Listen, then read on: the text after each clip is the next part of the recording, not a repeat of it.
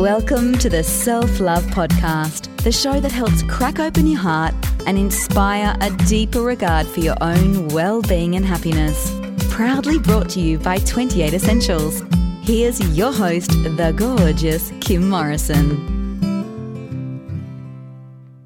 Welcome to the Self-Love Podcast. This week's quickie I wanted to dedicate to our beautiful children. Many of you will know that my passion around self-love and self-care is to inspire us to be the best versions of ourselves, even if that means being at our worst. Because after all, being at our worst is our best in that moment. And so how do we inspire our children to live into what it means to truly love and embrace who they are? Now, I do believe that the word is often overused, maybe even misinterpreted or misused, because love is an exquisite expression that carries many number of emotions. And we often find perhaps this generation of children use it liberally for everything from loving a pair of footwear to loving a pasta dish or anything else that's on their radar. But as a parent, you may wonder about the kind of impact it can have on your children, but we do not need to fret, because we know that love begins with oneself, and the only and best way to describe that is self-love. Now, we know there are many doctors, child psychiatrists, and behavioral experts that insist on infusing the concept of self-love from early childhood for healthy emotional well-being.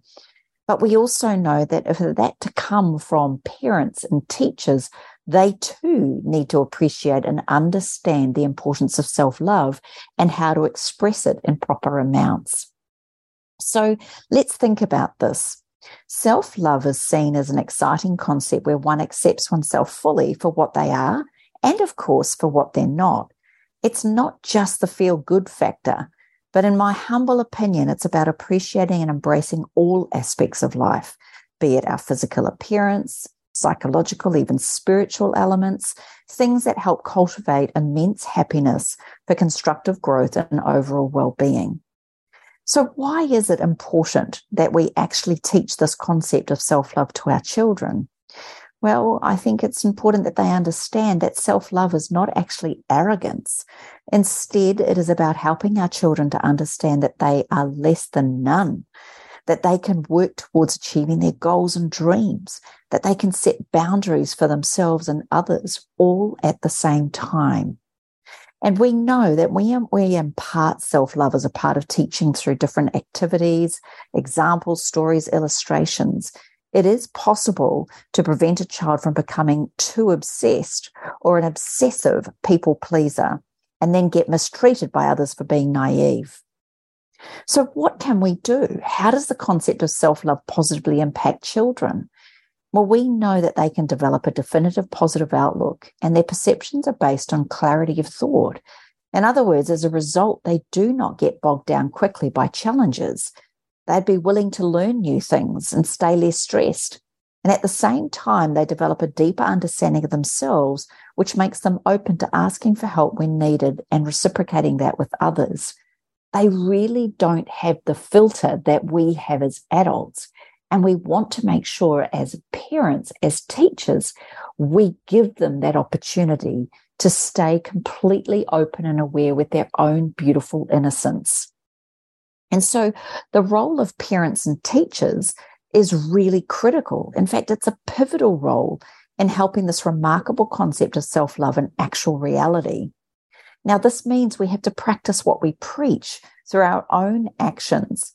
And we therefore help our children understand the necessity of self-care, starting with little things, healthy foods, moving our body, looking after ourselves, being mindful of our words, understanding our emotions, letting them out when we feel them, and being willing to share what this means as we age can also help to motivate them.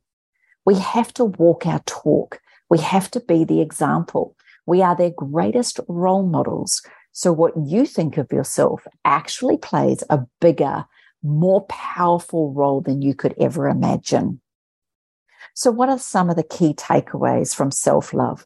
We know that children can grow confident and do not fall prey to self-hatred or self-loathing when they understand the benefit and beauty of self-love. We know that it can evoke self-confidence and help them to realize their self-worth. We also know that kids who self-care, practice the art of caring for themselves, are more disciplined about their lifestyle habits.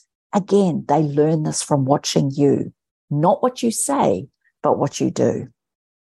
They do not develop into people pleasers, and they do not let them be taken for granted by anyone when they understand the value of what it means to love oneself. And we know that when children are fueled with self-love, they enjoy way higher levels of happiness, and they often will treat others compassionately without guilt or harm. So what's my whole point of sharing this about today and this particular quickie?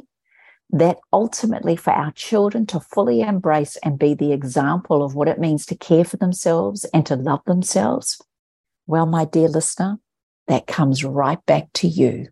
As I just mentioned, they will follow what we do, not necessarily just what we say. So on that note, take care and be kind. I hope you've enjoyed this week's Self-Love Quickie, and I really do look forward to hearing your comments and feedback. Always welcome to send me a message at info@kimmorrison.com anytime. You can also follow me on my Instagram page, Kim Morrison and the number 28, Facebook, Kim Morrison Training, or you can head on over to thewellnesscouch.com/self-love podcast. Thank you so much for sharing this beautiful podcast with so many people. Thank you for all your comments and feedback, and thank you for tuning in each and every week. It is an absolute delight and honor to be with you on this incredible ride of self-love and self-care. Take care now. Thanks for listening to the Self-Love Podcast. Be sure to write a review and share the love with your friends and family. And head over and visit Kim and her team at 28.com. That's the word 20 and the number 8.com. Take good care.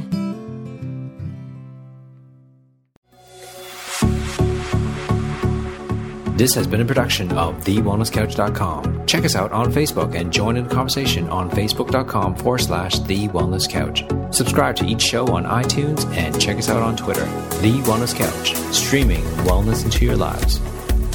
Whilst the Wellness Couch presenter endeavor to provide accurate and helpful information to their listeners, these podcasts cannot take into account individual circumstances and are not intended to be a substitute for health and medical advice from a qualified health professional. You should always seek the advice of a qualified health professional before acting on any of the information provided by any of the Wellness Couch podcasts.